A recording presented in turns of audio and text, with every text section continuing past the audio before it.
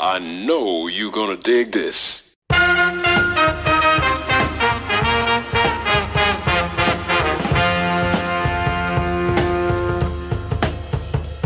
Ladies and gentlemen, boys and girls, children of all ages, welcome to another fun-filled, fun-packed episode of Conversations about dot, dot, dot. My name is Will, and today I get the honor and privilege to sit down and talk to a person I'm getting to know. I had a chance to really kind of talk with him a little bit on Facebook, and then I think I saw a picture of him at Gen Con. He was drawn on a table. I was like, wait a minute, that's Gen Con. Okay, wait a minute, I know Gen Con. And then it's like I saw Heroclix maps, and I was like, wait a minute, those are Heroclix maps. Does he play Heroclix? Because I play Heroclix, you know. And so that I was like, that I started asking him stuff. And then we just got into some interesting conversations. And today we got into one. I was like, yeah, let's talk about that, but let's just have some fun too. Let's Uh, have some fun. yeah. So first of all, Mr. Clark, say hello to everybody. Hello, my name's Antonio Clark. I am a full-time illustrator, freelance illustrator. I've worked with uh, so many different companies, not any comic companies actually, not just yet. But I've worked with everyone from Google, Facebook, all the way up to Oprah Okay. and a little bit in between. So it's been very nice. I live in New York City. I'm originally from Baltimore, Maryland. That's where I'm from. Okay. 7 years ago, I decided I wanted to, give it a shot at doing this art thing. So I jumped in the deep end of the pool and moved to New York City. And 7 years, this August 2nd, actually was my 7 year anniversary of living in New York, being an artist full time. So, Okay. and as you mentioned, I am a Heroclix player. I've been playing since like around 2004, 2005. Okay. So I understand. So And, I started playing. yeah, and when I am a former playtester for HeroClix, so here Oh my playtesting gosh, does they exist. they, they actually have those. Yeah, playtesting does exist. So I love the HeroClix is my favorite game that I've ever played. It just really is, but that's just because I'm a comic fan. Yeah. So I've been reading comics since I was 8, and I'm in my 40s now. So Yeah. I am a comic aficionado, which was one of the reasons why I was great at playtesting. So yeah. Definitely. That sounds cool. So I was going to ask a question. You mentioned working with Oprah. First of all, did you get a car? No, No not at car. the. She wasn't in the car giving business. This was literally 2 years right before the pandemic. I've been working with her and Weight Watchers, traveling around the USA and in Canada, um, where I was drawing people. They were rebranding the Weight Watchers into WW, and Mm-hmm. we were having these events, these 1 day events called Do Good, where we would have a walk and we would have stations and things of that nature. We started was the first year we did it. We had 6 shows around the U.S. and Canada. It went so well. The next year we did 16 shows. Oh So wow. it was pretty amazing, and it was pretty amazing. So I've gotten to know and meet just a slew of amazing people through the years, and through the many travels that I had working with her and the other company. And like I said, other companies that I worked for, it's been a blessing for sure. Nothing wrong with that. Nothing wrong with that at all, man. And we'll definitely delve back into some of that because I'm intrigued because I got to see one of your videos on YouTube as I was doing a little research on you.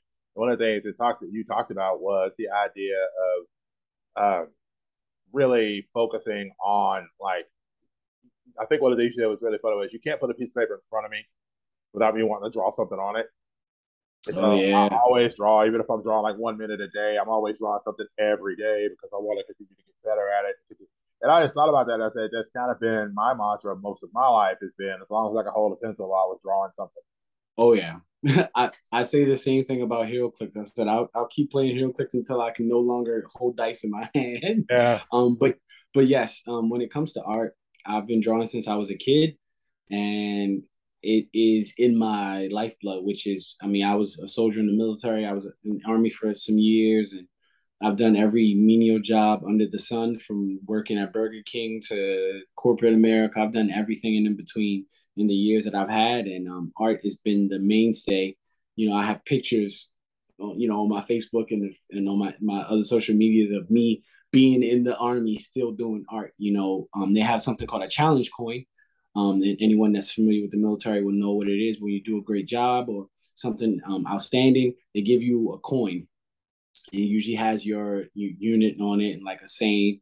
My last duty station in Fort Carson in Colorado Springs did not have a challenge coin. So my commander came up to me and said, "Hey Clark, why don't you come up and make up a challenge coin?" And I said, "Yes, sir." So that to me, that's my highest artistic achievement because that's something that will outlive me. The Yeah. military will still be here, good, bad, or in between, and it's like that's something that still stands. So that's a big honor for me to be not only asked, but to be able to contribute to something again that's way bigger than me and it's been around way longer than I have. Mm-hmm. And I'll say first of all, thank you for your service. By the I way, appreciate that. uh, Thank you. my dad, career Army, and still works with Mm-hmm. government in Germany even now. And so I know Nice. he's one of the few people. It's funny because every time I check analytics, it's always like you have 1% of listeners in Germany. It's like that's my dad. That's my Word. dad. And so I know dad's listening. So yeah. But anyway, the next thing I want to ask you about is just so because I'm gonna geek with yourself too. I mean that's the thing Go for about it. Let's this. go. Let's We're gonna go. geek. Go for it. Uh, so first things first. I saw a lot of your pictures. I love the call around that you did on your YouTube channel. By the way, I subscribed Thank you. just off of that. So I'll be going Thank back and you. watching other stuff that you did as well. Because it's like Colorado, you mentioned something about yeah, I love when Colorado would do the shapes and everything. He would make the water into like the mace, and he would do the battling and everything like that. I think my favorite scene ever involving Colorado and Young Justice so far. Because I own the first two seasons on DVD. It's a good. uh, It's a good series, man. It's a good yeah, series. it's when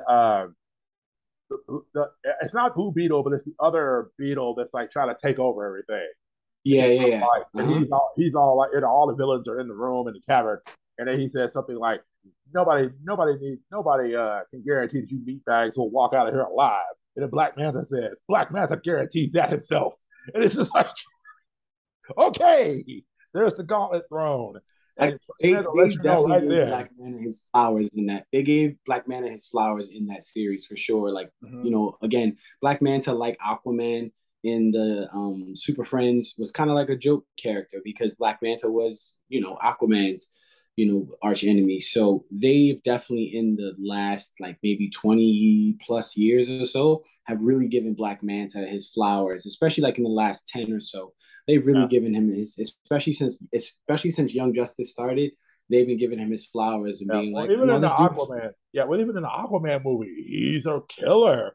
Like, he's a and it's as like, see, that's what I like about a good villain. A good villain for me is someone if you're going to actually be evil and you're not going to be I'm just being evil because like I'm trying to do the right thing and it looks wrong in the eyes of a hero. yeah, But if you're like, I'm evil, I'm doing evil things, I want you to be an evil person. And Black Manta is, I mean, they kind of did a teeny bit in the Young Justice, but like in the comic, Black Manta is like, I'm doing bad things. right, Like there's no gray area. Like I'm doing bad things. So when I meet Aquaman, like it's on sight. It's yeah. time. I want to kill him.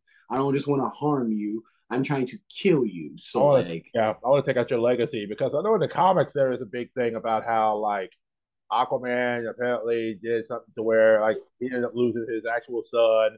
So like the Aqualad who was in the comics for a long time, it's actually his birth son. So it's funny how they carried that over to Colorado when they did it in mm-hmm. Young Justice. So I was like, okay, that's interesting. I like where they're going with this, and how they're doing it. And like I said, Black Manta held his own. Like he was right there. If you looked at him in Young Justice, especially, like he was right there with the big dogs. I mean, if you look at like Lex Luthor and Killian, Killian, no, Clarion, the Witch Boy, and some of the Yeah, other Clarion. Yeah, Clarion, the Clarion. Witch The Witch Boy, Boy. and even Vandal Savage, and like he was in that higher echelon of villains. Like you didn't mess with Black Manta. That's crazy to me though. It's so crazy to me because like when you think about Vandal Savage again, his wealth of knowledge and power is so vast in the DCU. And then you say like a Clarion the Witch Boy who isn't as powerful as say like a Doctor Fate or even maybe like a Satana, but like he's still pretty powerful as a magician. My favorite Young Justice comic is when he turned all the adults to kids and the kids World to without, yeah, adults. world without grown ups. So like I love that, right? And so I having Black Manta, like you said, having Black Manta in that upper echelon really shows the respect. Like again, they've given him his flowers, which is always a great thing to see a character that's been around, but especially to see a Black character get his And flowers. I didn't realize he was black until Justice with Alex Ross. That was the first time I was like, wait, he's a black dude under there? A lot of people felt the same way you Like, did. how did I not know this? A lot. It's not because it's not. The good thing about that is I call it like the Metroid effect, right? When you're playing Metroid, You you're don't playing know who's Metroid, under and the you don't know armor. that it's Samus is a woman. Yeah, You just see an armored up badass that's killing all this stuff, and you're like, yeah, wow. And then you get to the end, and you're like, oh snap, it's a female. Well, that makes it to me. It makes it even more badass. I'm like, oh, a woman did all this. This is amazing. So right. like Black Manta being who he was is like, okay, he's doing all this cool stuff. Oh, and he's a black character. Like, well, Yeah, that's just like sprinkles and the cherries on top, like of the exactly. Sunday. So It's interesting too. You mentioned Samus because as soon as you said that, I thought that thought, and I never thought I needed this in my life, but I kind of feel like it'd be awesome to have a Ripley and Samus team up in a comic book at some point. Mm. Sam, see, the only thing is you then have to give Ripley a complete upgrade because what Samus endures as far as when I think about Metroid and I think about all the things that excuse me, when I think about all the things that Samus has endured, like through gameplay, Ripley's out of her league, right? She's out of her league. And even though the aliens are formidable, they are still just like insects essentially, like Yeah, hive mind insects, right? They're not like predators where they're highly intelligent. They're hive mind like kind of insects, like kind of like the brood. They're going to overwhelm you with numbers, not with like superior intellect or anything like that. Not yeah. again, not taking anything away from Ripley, but that analogy is why I always say that the Batman, and this is a complete hot take from me, and this is my personal opinion, of course. When I think about people saying this is my personal opinion, of course it's your personal opinion if you're sharing it, Right. Anyway, but I think Batman makes the Justice League weak. As a matter of fact, I think so. I think it Ooh, makes yeah, I think it makes okay. I honestly because so say like when the New 52 started and then you had Batman, you had the different covers of the Justice League and stuff like that. There's a cover where everyone is flying and Batman is on a motorcycle. and Batman and Batman's out in like front of everyone. And like Superman has the most like, why am I even flying next to you? Like I can fly and I'm keeping up with a motorcycle. And even the fastest motorcycle shouldn't be able to keep up with the Flash, a cyborg, Wonder Woman, Green Lantern. The fastest motorcycle on Earth can't keep up with them when they're actually flying like Right. fast. So when you tell me that Batman, of course, Batman's a great detective, Batman's a great fighter, he's a great strategist, but you mean to tell me detective, strategist, and fighter, you don't have a good detective, strategist, or fighter on the rest of the Justice League? You I like have Martian You have Manhunter. Martian Manhunter. You hold up. You have Martian Manhunter, who is an alien telepath, as strong as Superman, that's also a detective. You have a forensic scientist who is also part detective in the Flash that can move faster than Batman could blink. You also have the Man of Tomorrow today, which is Superman, Mm-hmm. which they downplay the intelligence of Superman, knowing that Batman, even though they probably would write it, and they have written it that way, where he can kind of go to the Fortress of Solitude. But if you just were to drop Batman in some of the Fortress of Solitude stuff, he would not understand some of that alien tech that's there. Yeah, Superman does. yeah. And And then you have Superman has science in his genetics. It's in not his just genetics. it's not just And then you it's, have yeah. then you have Cyborg, who is the internet. So you mean to tell me Batman's smarter than Cyborg? Hold on, smarter than Cyborg? Who in the New 52 they added the mother box inside of him? So you mean to tell me he's smarter than him? Then you also tell me that Batman's a better fighter than Diana? Absolutely not. He's not. He's not even the best fighter. He's not the smartest, and he's not the strongest or the quickest or the like the wittiest, when it comes to wit and everything like that. on the Justice League, but he is the most vulnerable on the Justice League because he of everyone, he is the one that if you shot a bullet, he's the one that's most likely to actually get hit before anyone else. Now, again, I know lots of Batman fans that will argue me into the ground, and I wear Superman stuff all the time. My last name is Clark, so I wear Superman stuff all the time. But I love Batman stories in Gotham. I think in Gotham, Batman is king, which is how he should be, and I love that. But when you talk about stuff like Darkseid and the League, you have to bring those characters down to make it so that Batman beats them. Even when you think about like Thanos in the MCU, it wasn't Tony Stark, which is essentially Batman, right, with armor on. You didn't have Tony Stark. Tony Stark was the one that ended up doing it. That's because he had tech that can handle that. Batman doesn't have any tech on a regular basis that makes it so that he can handle the stuff that's on the Justice League. He gets it eventually. In recent times, he had the Darkseid armor and stuff like that. But on a regular random day, if they're on a mission somewhere and aliens invade, it's just like in Batman vs Superman when Doomsday came. Batman got out the way. It was Wonder Woman and Superman that were fighting Doomsday. Batman was if Wonder Woman had saved him, Batman probably would have been fried. Batman's like, I'm the distraction. Here we go, and that's perfectly fine, except for the fact that you have the Flash that can do exactly that and not actually probably get hurt, and is fast enough to be a distraction without being hurt. Right. That's the thing about that. But that's my little rant. Rant about. Hold on, because now you got me thinking. And so here's the thing. Then you've got Elongated Man. You got Plastic Man, who is a former criminal, who can think just as well, if not better. I mean, yeah. Ralph Dibny, of course, is the Elongated Man, is a detective. You've got Plastic Man.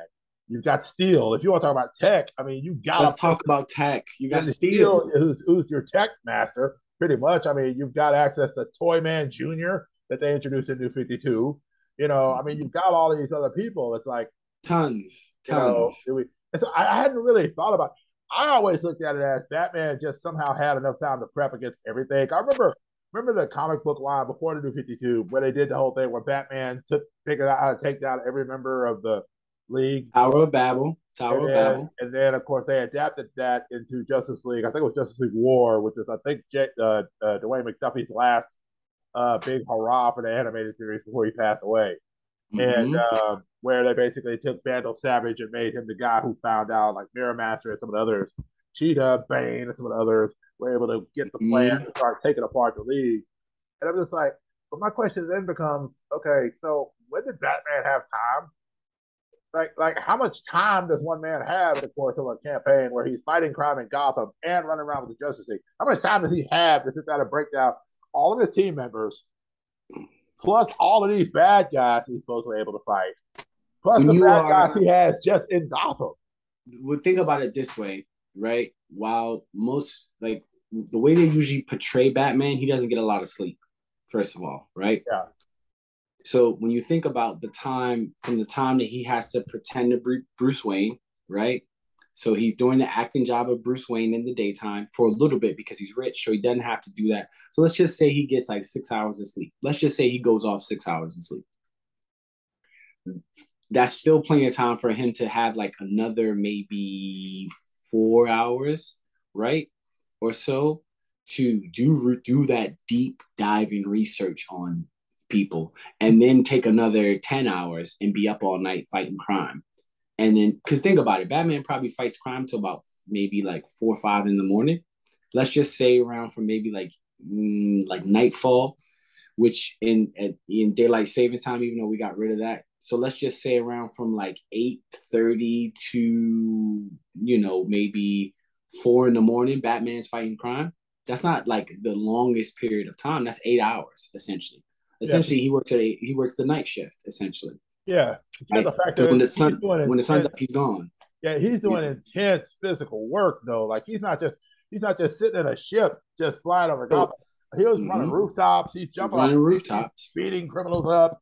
I think that's the thing is Batman has made it so that him training before he became Batman made it so that when he became Batman, the training that he already had to become Batman just made it so that like he got better at being Batman the more he did it, right? Right. So it's called once I learned how to fight, once I learned how to scale and shoot things and stuff like that. Now when I do it, I just get better at it.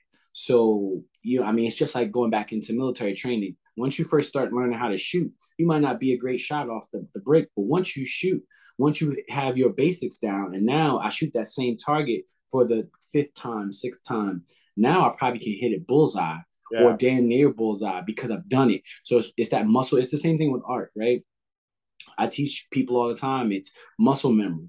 You draw until it's muscle memory. Till for me, drawing is like it's like breathing. Like I can just do it without even thinking about it, right? So it's the same thing. I'm sure Batman and every hero in this, like Spidey's my favorite hero. So I'm sure once the 10th time Spidey was swinging webs, he was way better than the first time. That 10th night that he went out swinging and being Spider-Man was way better than the first night. You Yeah. know what I'm saying? So I Yeah. think that's the only thing about Batman. So he doesn't have to quote unquote train the same way. It's probably more like making sure his body can endure everything. That's what I've gotten from Batman more than All right. anything. You know what I'm saying? Because think about it. Once you know how to say, like, once he's mastered throwing a batarang, I don't think he just sits there and just throws batarangs. Right. You know what I'm saying? Once he's mastered like how to throw it and the trajectory of everything. Once he knows how to throw a punch, maybe he might do a little bit of kata work, but I don't see Batman in the Batcave just sitting down there, do it, quote unquote training. Yeah. I think it's just who he is at this point. Yeah, that makes sense. That makes sense. It's just interesting that you brought up the whole idea that that's like they're the league is basically slowing down. It kind of reminds me. Best way that I could think of it is old school WWE back when the Diva era was a thing. You Okay. had like your Nikki Bella and the Bella Twins and some of your other wrestlers like Kelly and people like that who weren't real wrestlers.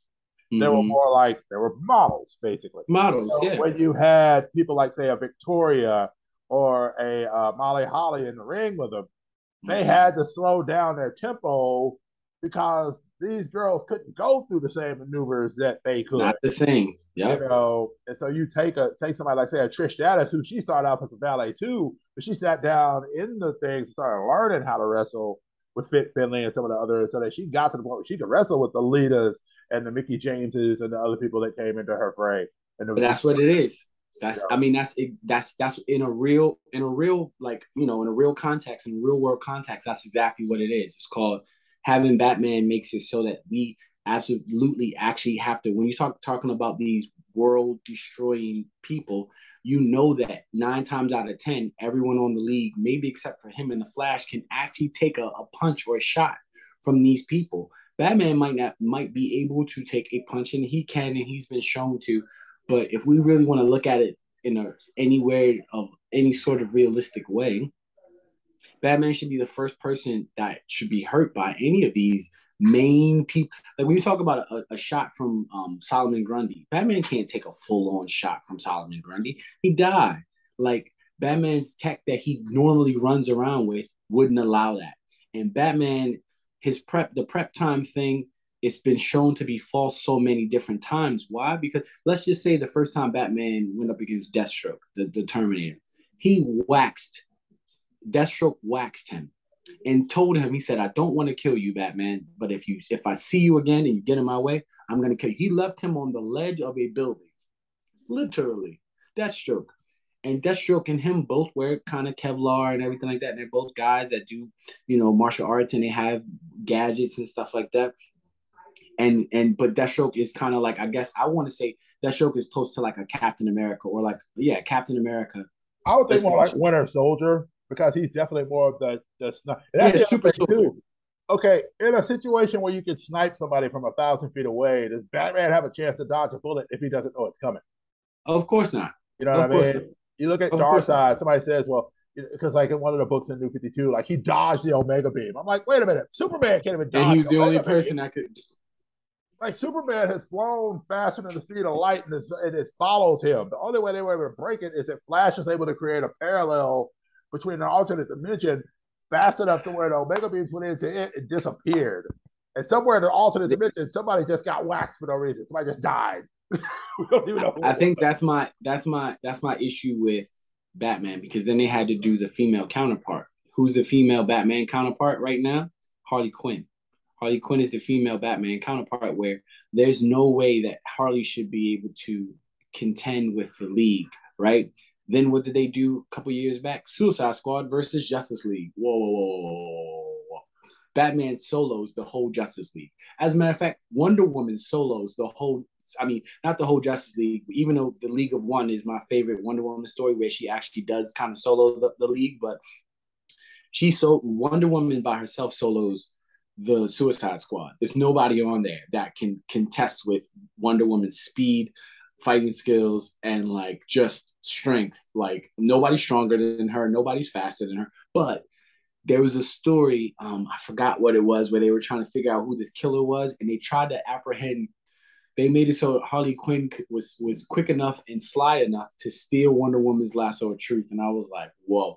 And Batman, Superman, and Wonder Woman were standing in the same room as her, and she was able to get away. I was like, "Whoa, whoa, whoa, whoa!" I know this is all fictional. I know this is all fictional, but I love the second Suicide Squad movie. I loved it overall. One of my least favorite parts is when they turn Harley Quinn into John Wick. And I'm like, whoa, whoa, whoa, whoa, whoa, whoa, whoa. I'm fine with her being acrobatic and being like a somewhat of a good fighter and stuff like that, and even having some gun now, like some gun stuff. But she went full on John Wick on everybody, and I'm like, hold on, unlimited headshots. Anytime I see an action movie, I'm like, yo, unlimited headshots, like for real, unlimited headshots, like you hitting everybody in the head. Like you For had real? Idris Elba as Bloodsport in that movie, and he didn't get infinite blood shots. He didn't get unlimited And you would headshots. think he would be the one that would Peacemaker do didn't it. get unlimited Yeah. headshots.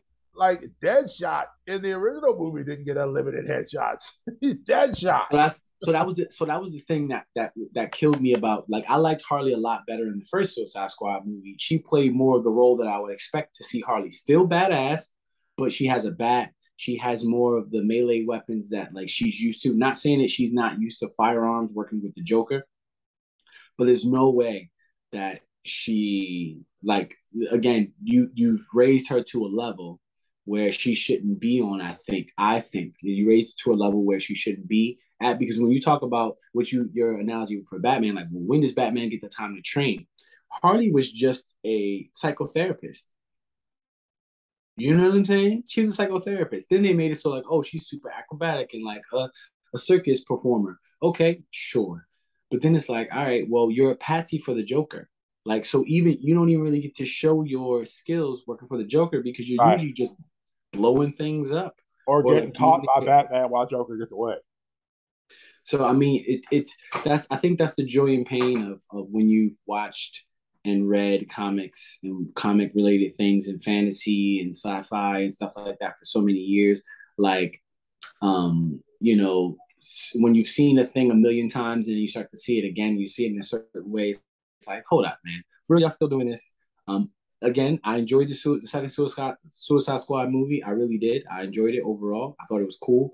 Them putting Starro went down way too easy, but okay, fine, good and dandy. I still enjoyed seeing it. I still like the overall feel of the movie. But certain things, I'm like, all right, man, come on, like, let's do it. Don't do this, because what you do is you raise it to a level where now, like, you can have essentially the way that they made it, you essentially could have on camera a time where you could have Gal Gadot and Margot Robbie actually fighting each other, and Margot Robbie not getting her face crushed by Wonder Woman, which is the silliest thing I've ever even heard of as a comic fan. Like, but yeah, anyway. Yeah, definitely so. And I mean, I hadn't really thought about that. But that's an interesting dialogue to have because, yeah, you're right. There are certain things where, and even if you look at it to where that's the case, and even when you're dealing with the comics now, you're looking at things like, of course, they just did the thing where apparently the Justice League is not the current Justice League that we have. It's a different league. It's got like things like It's Jonathan different league. Kidd, Yep. like Jonathan Kidd, and is it John Fox? That's Lucius's son, other son, or whatever. Yes. That Yes. Like Batman, and then Batwing. we got the other people that are, different things. You've got Yara Floor and other things like people like that are I replacing. love Young Floor. She's dope. She's dope. And I'm I kind of actually like, do like. my only thing about that, and I told this to my podcast co-host, I said, I really wish that out of the ones they left quote alive, that Jon Stewart was the one that we got to keep. And the reason why I say Jon Stewart should have been the one we got to keep is because I think you need a military mind to lead the Justice League, especially a younger version of them. Jon Stewart is like the Hulk. Jon Stewart is like the Hulk to me. When they did World War Hulk and Planet Hulk, I was amazed at that story. And I was like, the Hulk never needs to touch foot on Earth again. He needs to be in space. You put Hulk in space, and now you can have everything that the Hulk can do without the same old song and dance. And now you can expand who his character is. Jon Stewart is confined by Earth, the same way Hal Jordan is, realistically, right? But Hal Jordan enjoys Earth, being on Earth, right? Jon Stewart excels when he's off planet. Simple and plain. If you read Green Lantern is my favorite. Green Lantern and The Flash are my two favorite DC properties. Green Lantern being realistically, as an artist, like my screensaver on my iPad is Kyle Rayner commission that I did. Like I, if I had anybody's powers in DC, it would be Green Lantern. Anyway, when I think about Jon Stewart works so well. He's had so many great Green Lantern stories off planet, off Earth. When you put him back on Earth, you can put him in a box. And that's the issue with Jon Stewart, is they can't decide whether they want to keep him on Earth or they want to take him off world. So I when I think about the new Justice League, I'm okay with a revolt. If you're gonna flush it, flush everybody, right? Just flush everybody. Because what you do is when you keep one person, what you do is you keep all the strings that are attached to that one person in play when they want to start something fresh and something new. We all know the league is going to come back eventually. Give it a year. So the league will come back, if not even a year, realistically, like 6 months. They probably already have a issue in the can just in case it doesn't do. I will say with the stuff that's going on with Warner Media right now, if it's less than 6 months, I'd be surprised. Like I think we're gonna see a mass like exodus of a lot of these. What a dumpster fire Warner is right now.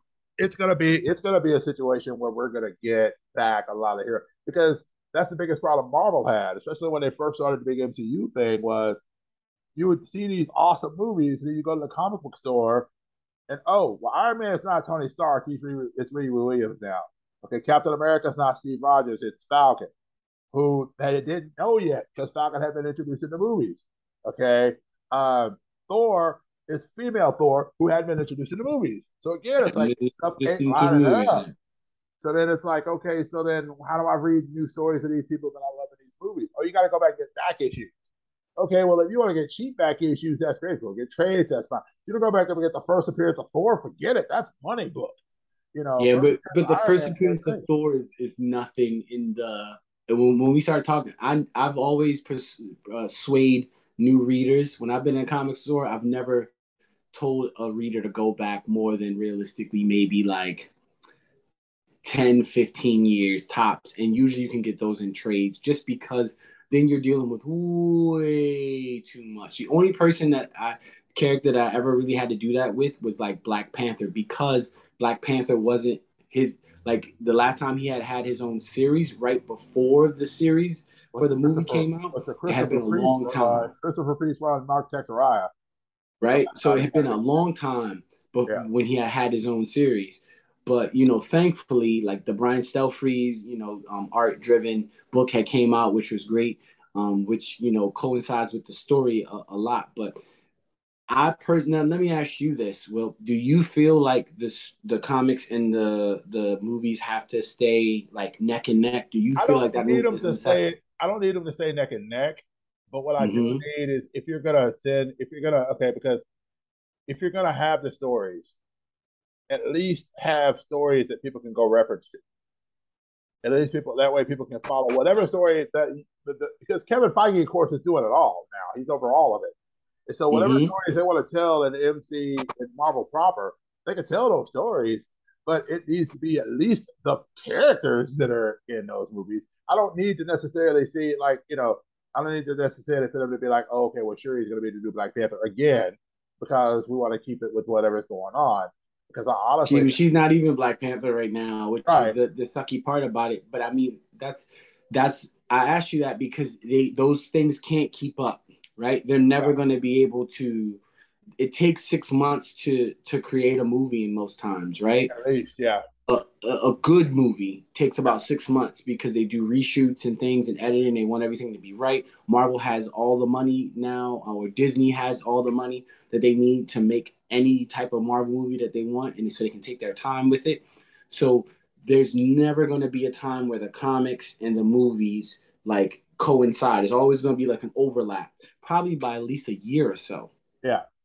You know, like I mean, the Eternals movie that came out was the telling of a story that came out like 15, 20 years ago. You Right. know, the even the Jane Thor in the Gore the God Butcher, that was over like 10 years ago that that Gore the God Butcher came out. Like, so it's like I love those stories, but my issue with any of the stuff is you make it into a movie because the source material is good. Mm-hmm. Keep it as true to the source material as you can. It don't got to be page for page, panel for panel. Right. But the crux of what makes it good needs to stay intact. When you take those things away, that's when you start messing things up for me. Okay. So like say like let's to just real quick, I didn't go see Love and Thunder Okay. because I love Jane Thor. Jane Thor, that story was amazing. But from my cousin who, you know, is we grew up together, so we got the same mind when it comes to all these type of things. When he told me his reaction to it, and I watched a review just to see if it was true from a person that again online that I respect um their reaction. I was like, I don't want to see this movie because it's gonna upset me. I don't like jokey Thor. Jokey Thor is a no for me. It's just Thor could have been the Lord of the Rings of the MCU, and it missed its mark with not being the more like it could have been super majestic, and instead they went like, oh, let's just make it funny. You're talking Oh, about just jokey, just to say real fast, Thor could have been the Lord of the Rings of the MCU. It could have, because what they've done with Thor's mythos, which is one of my favorite mythoses in comics, they've trashed it. Odin isn't around. You didn't do enough with Freya. Sif is a joke. You haven't introduced Balder. The Warriors 3 are a joke. Um, you know, so many different things. So many, like Malekith was a joke. Loki was successful, which was great. Thor overall, as a rendition of him, is okay, but like Thor could have been so much more badass than what he was shown to be. For me, overall, just overall, when he's fighting, and it's great. But like overall as a character, like people respected Thor in a way, like feared and respected Thor, and that's one thing that like you didn't even in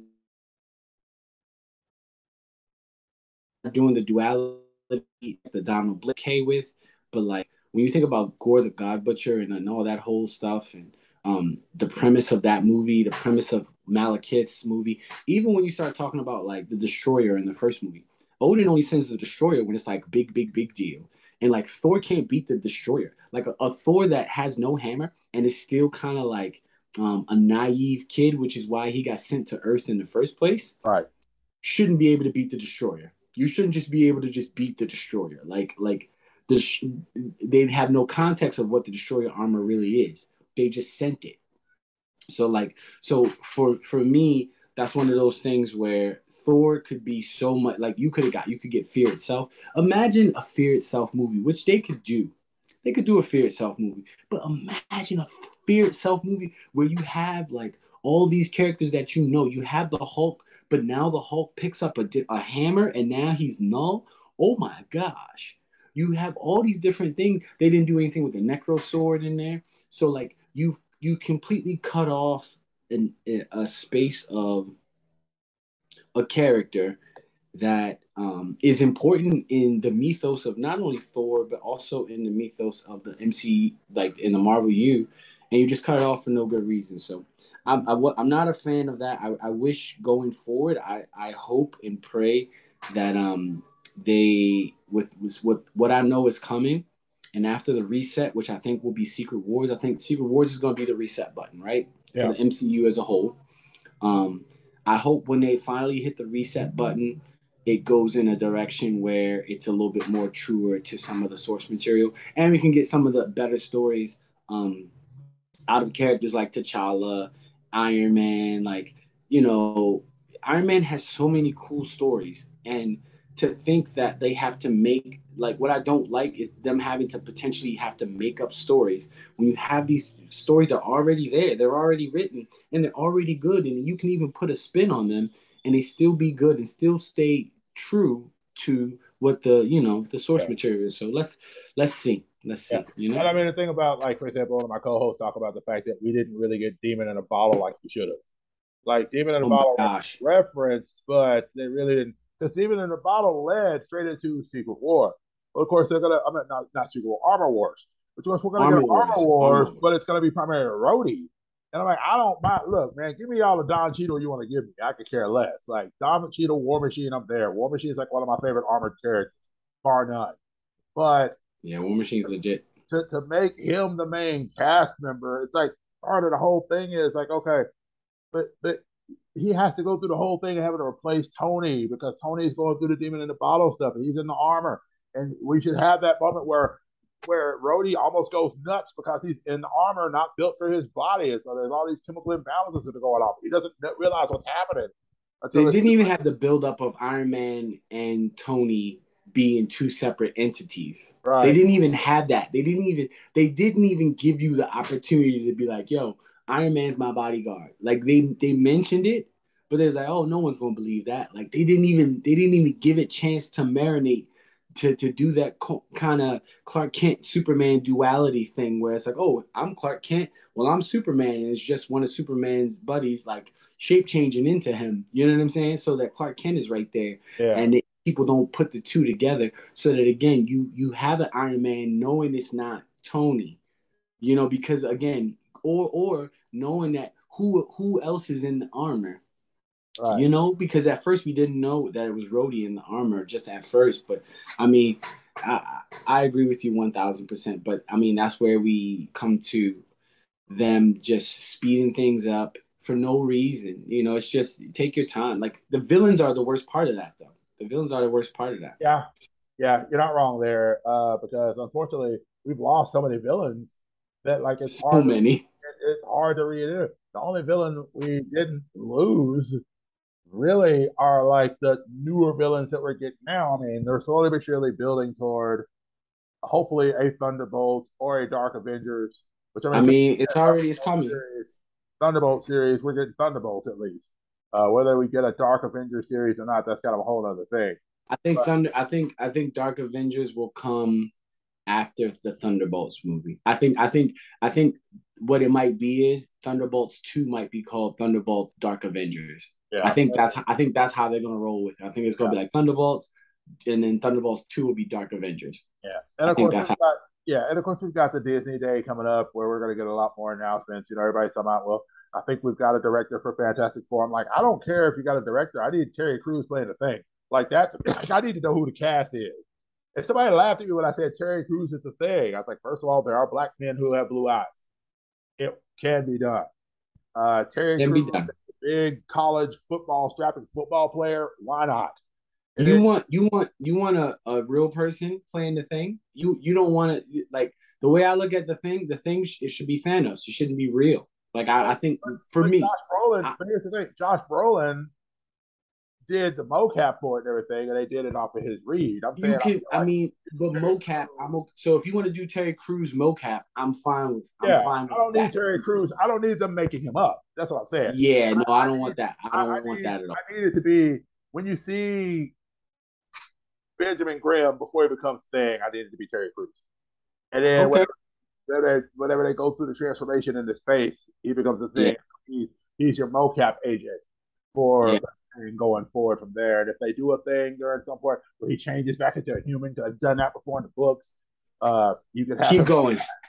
and that's the thing you kind of want to do because I mean, I feel like that's an option that you could do with him as far as trying to come up with a cast for this because that's the thing I want to see. Like, if the director's good, okay, that's fine. But if I ain't got a cast, what's the point?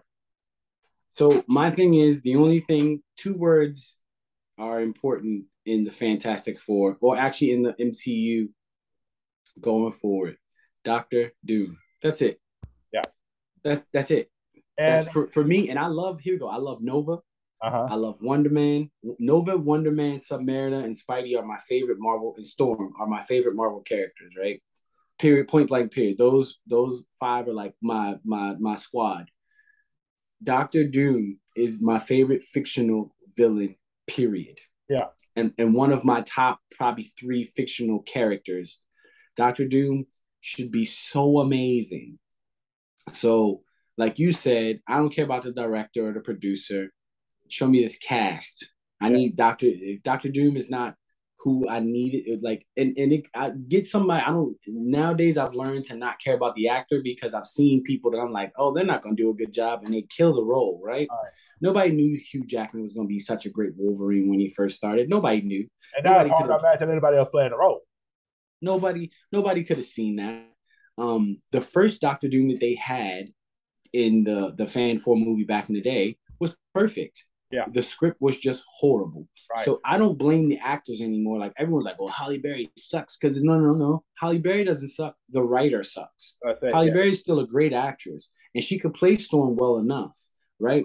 The issue is you didn't do the proper thing so that she had the accent like they did in Black Panther. All those people didn't. Chadwick Boseman ain't from Africa. Right. He had an accent. You know, all the people that were in New York guy. Angela Bassett ain't from Africa. Right.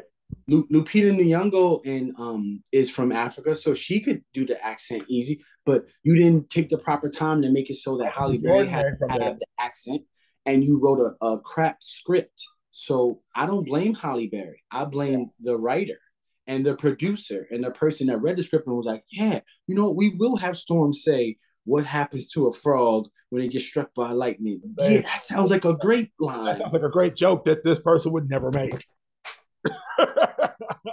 the last person that's joking on the daggone or trying to be anywhere near sarcastic or funny on the battlefield is Storm. Like, the last person. Bobby Drake. That would have been a good Bobby Drake joke, but it made this about ice. That would have been a great Bobby Drake joke, not a Storm. So even with the X-Men, just switching gear, what do you feel about all the Easter eggs we've been getting in the last like month or so for the X-Men? It's great that we've been getting those Easter eggs, but here's the problem. With the majority of the actors, because the Fox contracts are locked until 2025. And so you can't recast a lot of these actors for these roles until 2025. I mean, but they're going to do it in time. That's why they don't have anything X-Men coming until after 2025. So, but I love the Easter eggs. I don't know. I still don't know how I feel about the Kamala Khan being a why so? Why so? Except, okay, the reason I don't know how I feel about it, I know Feige is not a super fan of Inhumans. In fact, when the Inhuman series came out, he was just coming on board for the Marvel movies. And they asked him about, well, would you see this coming in film? No, that's why we put it on TV. We don't want to have anything to do with that. Like, it's because. Go ahead. And I can see where you could say you could parallel the Inhumans and mutants and not miss a beat, and that's fine. But at the same time, it's just like, to me, I'm like, if you're going to have an alternate Black Bolt show up in Doctor Strange Multiverse of Madness and recognize the Inhumans as Inhumans, let's let her at least at some point, because we don't need her to be an Inhuman right now anyway.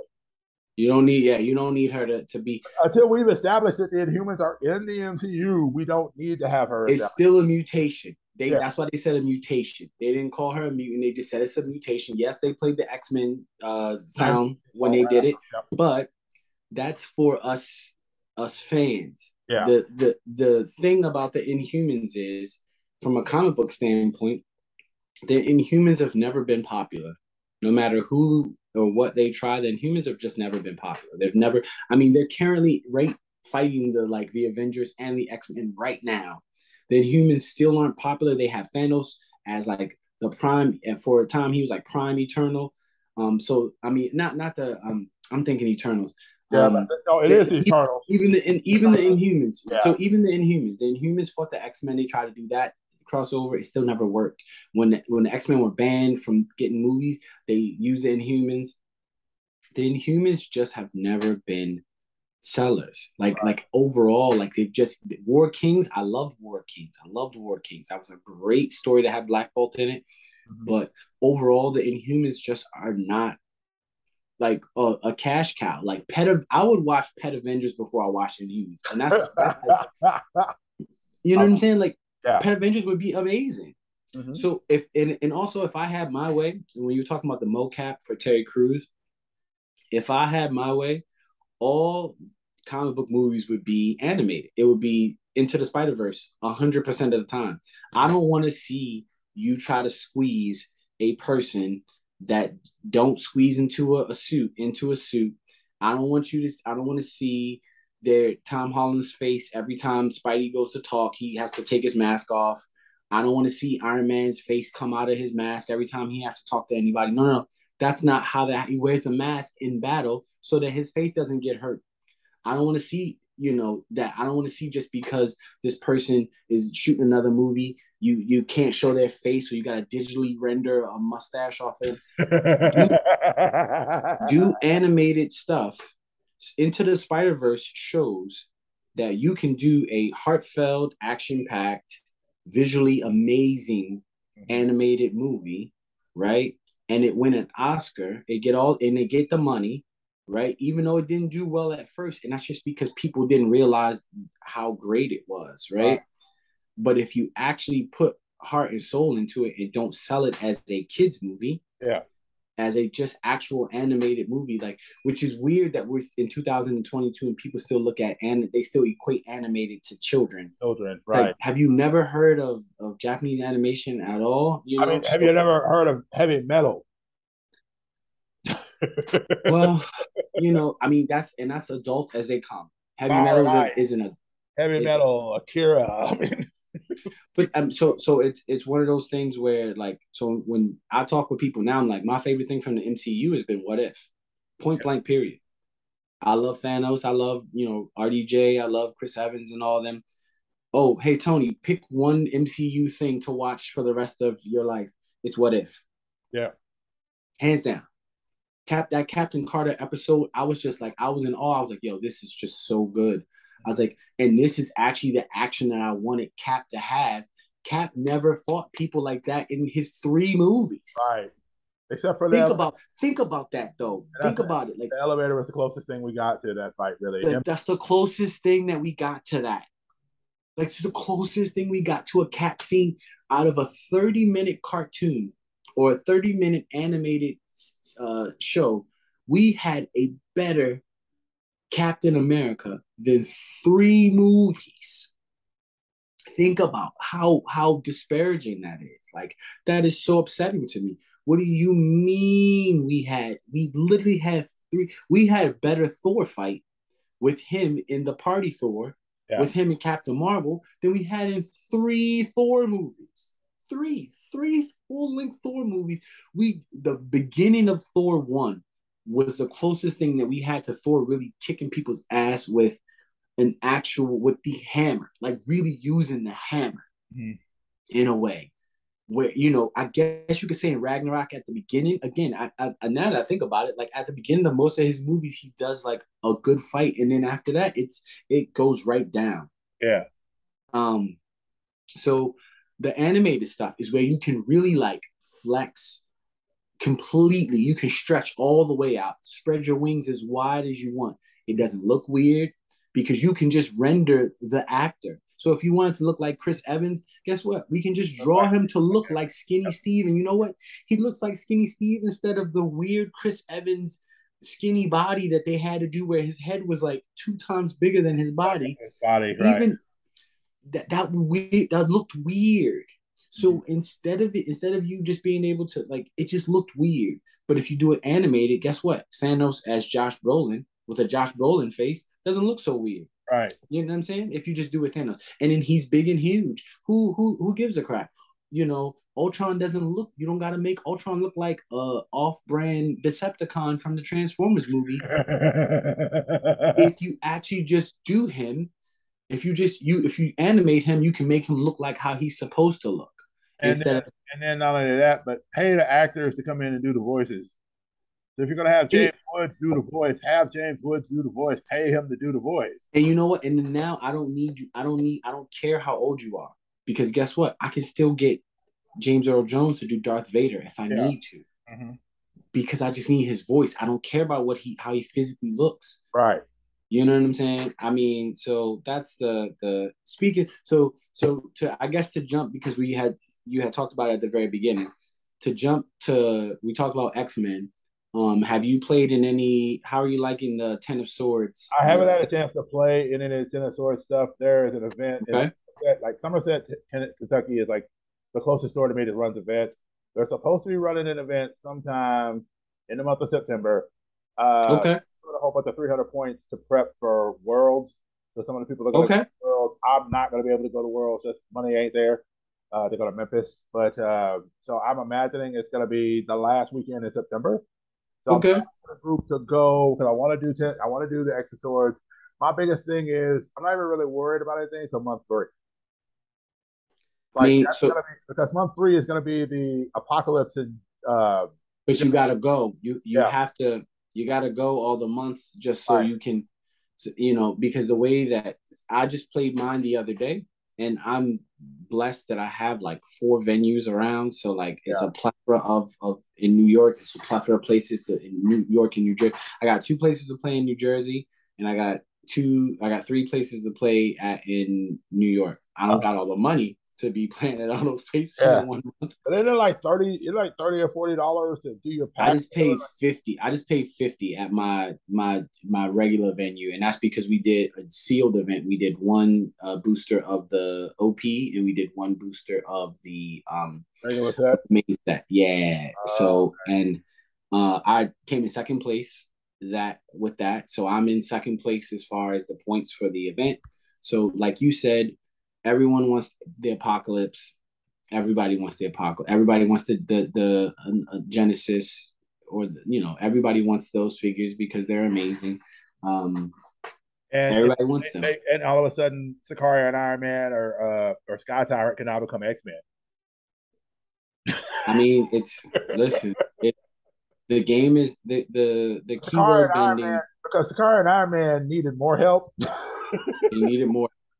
Sky Tyrant needed more help. He needed friends. Oh, Um, so okay, so I'm gonna be able to swap in with Charles and then swap out and then bring swords with at least 2, possibly 3 people, depending on who I've got. Drop the swords, bring in Sakari and Iron Man because of the way they give the thing at the beginning. Now Sakari and Iron Man's on top of said weapon. They can just be like, oh, I got blades and this other ability.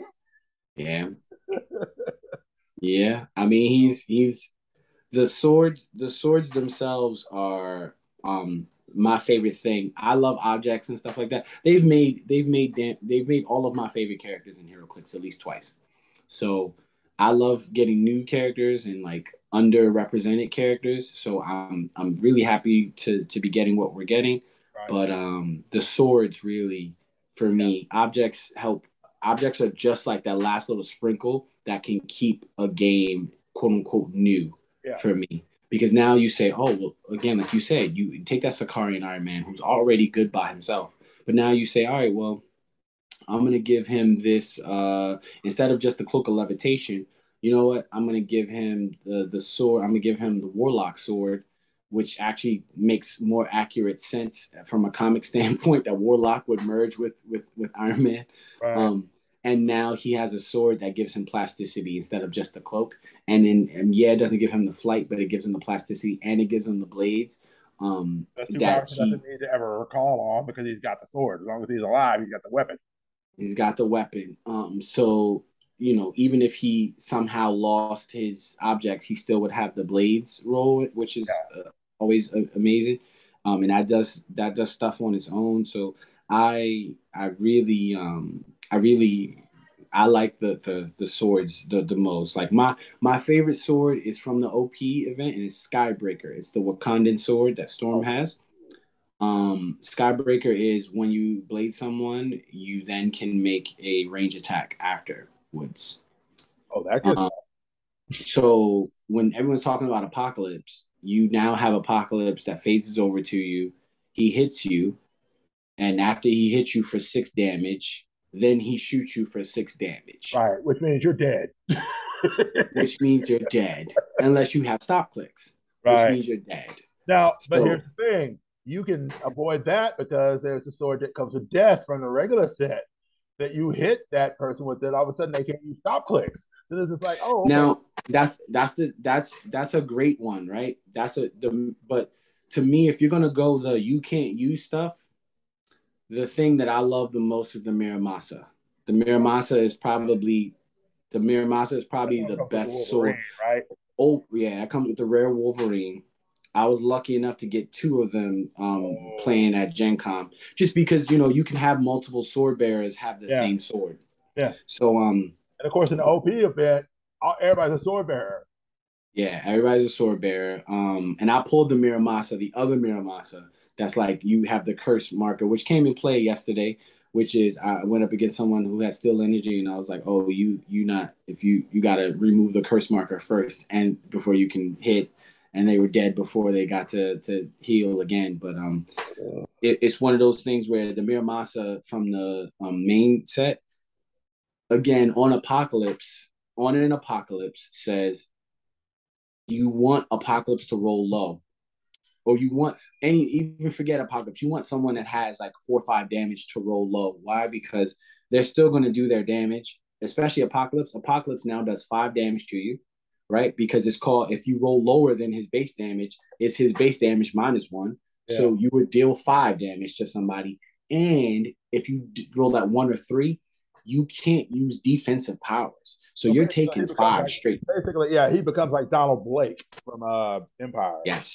Yes, or Prime Gamora, which yeah. yeah, Prime, which is one of my another one. Even though Destroyer Prime is the to me the best Prime they've ever made because of where the game is right now. Like, could you imagine Destroyer Prime? Sideline Just a, Destroyer Prime. you said what? The sideline of Destroyer Prime. You don't even need to pay for it. Yeah, you ain't got to. I mean, come like again, if you were to rewind and drop Destroyer Prime in the Mighty Thor set, and or in the Black Panther set, or any of the sets that Destroyer came in, and you have him in there with all the objects that came out, you mean to tell me, huh? Like, could you imagine Destroyer Prime when Mjolnir was still legal, when the gems were still legal, when what's that, the Doc Ock arms were yeah. legal. Oh my gosh! So even if you do kill, I mean, come on.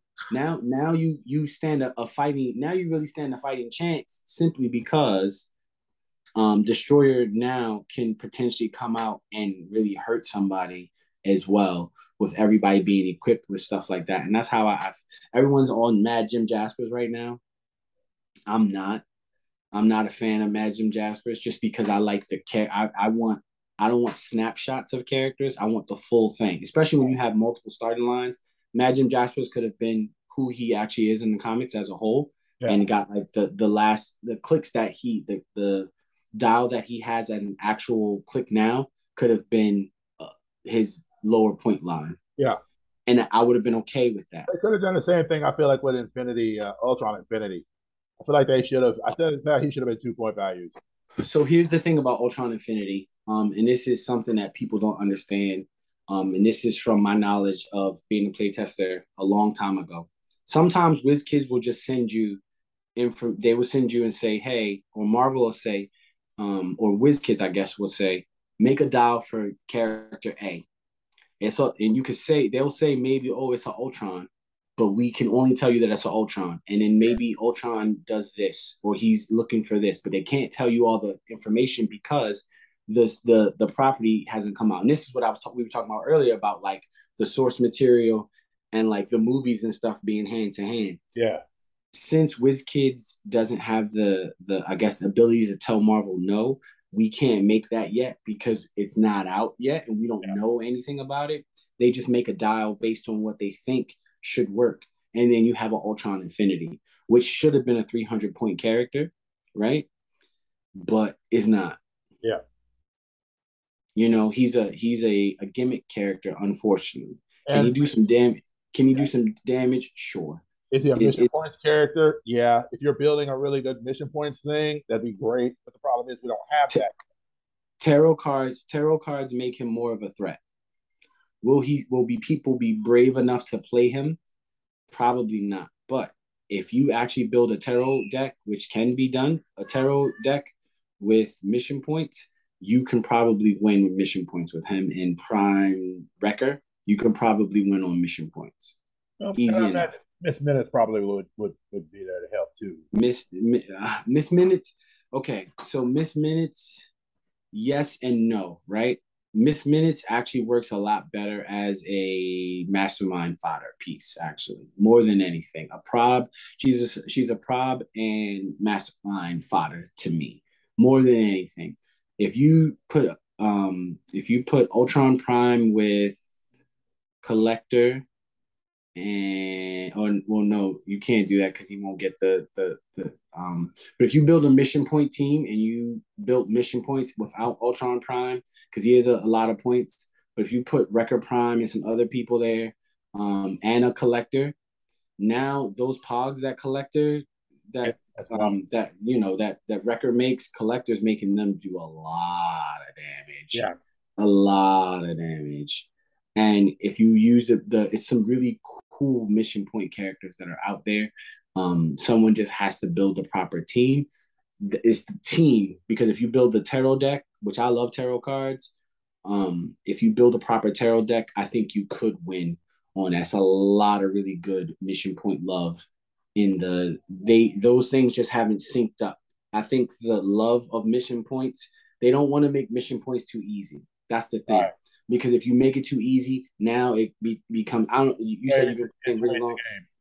It becomes cop cars all of a sudden. It becomes like, all right, well, we're just gonna handcuff you to the bumper and then we win. Like it becomes Hero for Hire, Ghost Rider. Like, okay, turn two, the game's over.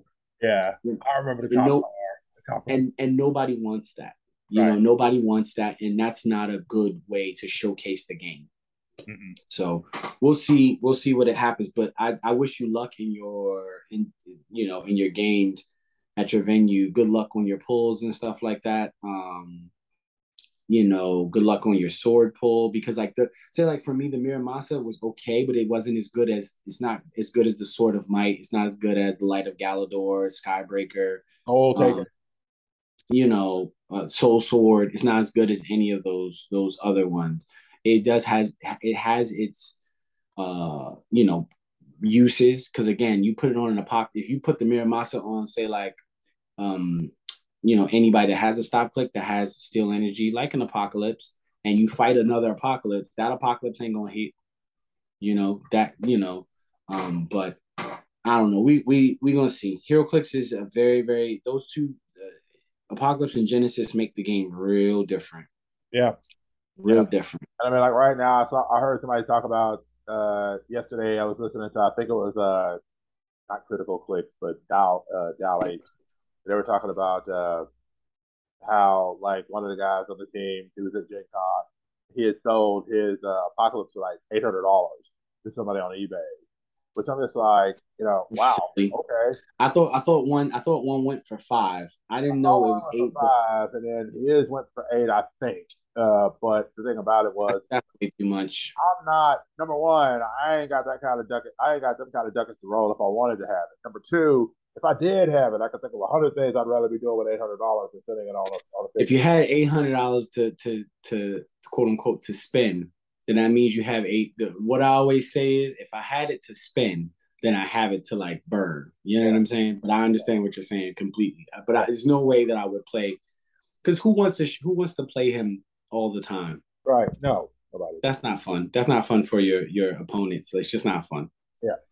So we're gonna talk a little bit. We're gonna probably roll into a third thing because we're gonna start talking Go about for it. the main deal that we got to, which was talking about the craziness with like She-Hulk. And you had posted something on your Facebook about, and I don't know the exact quote, but it's something like, if you had come up with this show today, it would have been this character that was just, It it was was talking about Toph from the Avatar: The Last Airbender. it was talking about Toph from the Last Airbender, and it said if you were to tell men that there would be a female character that would win 90% of her battles and teach the main character 25% of his skill set, it would be called female like agenda or propaganda. Which, and it's like, oh yeah, her name is Toph. yeah. You know what I'm saying? It's like, Yeah.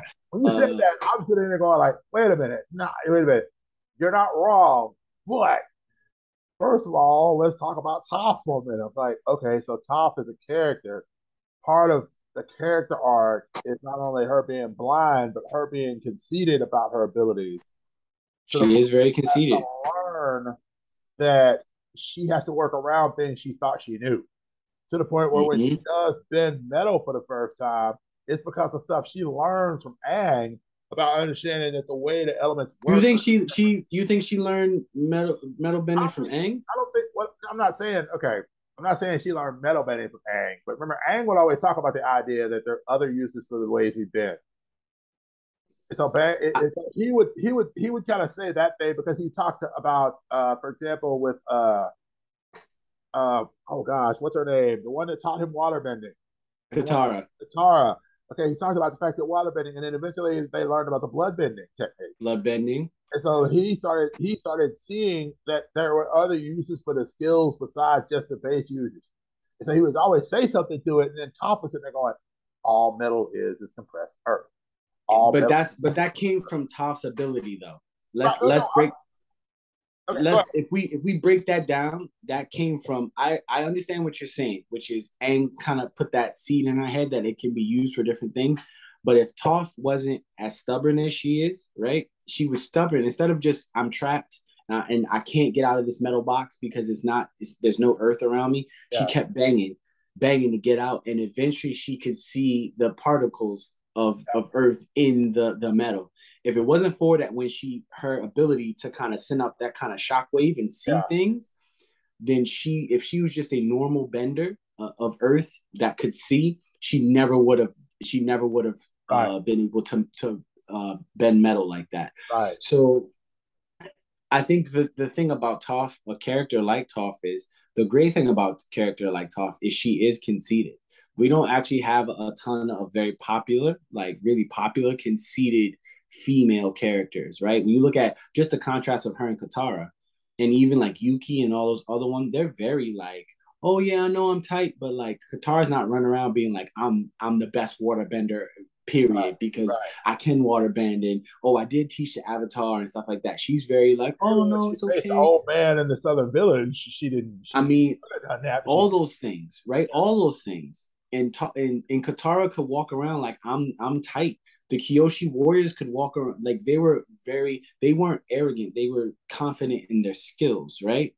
And what they could do and how like, oh, when Sokka, they taught Sokka a lesson about, they knocked him on his butt, and showed him that like, oh yeah, we don't need to even really use bending to beat you.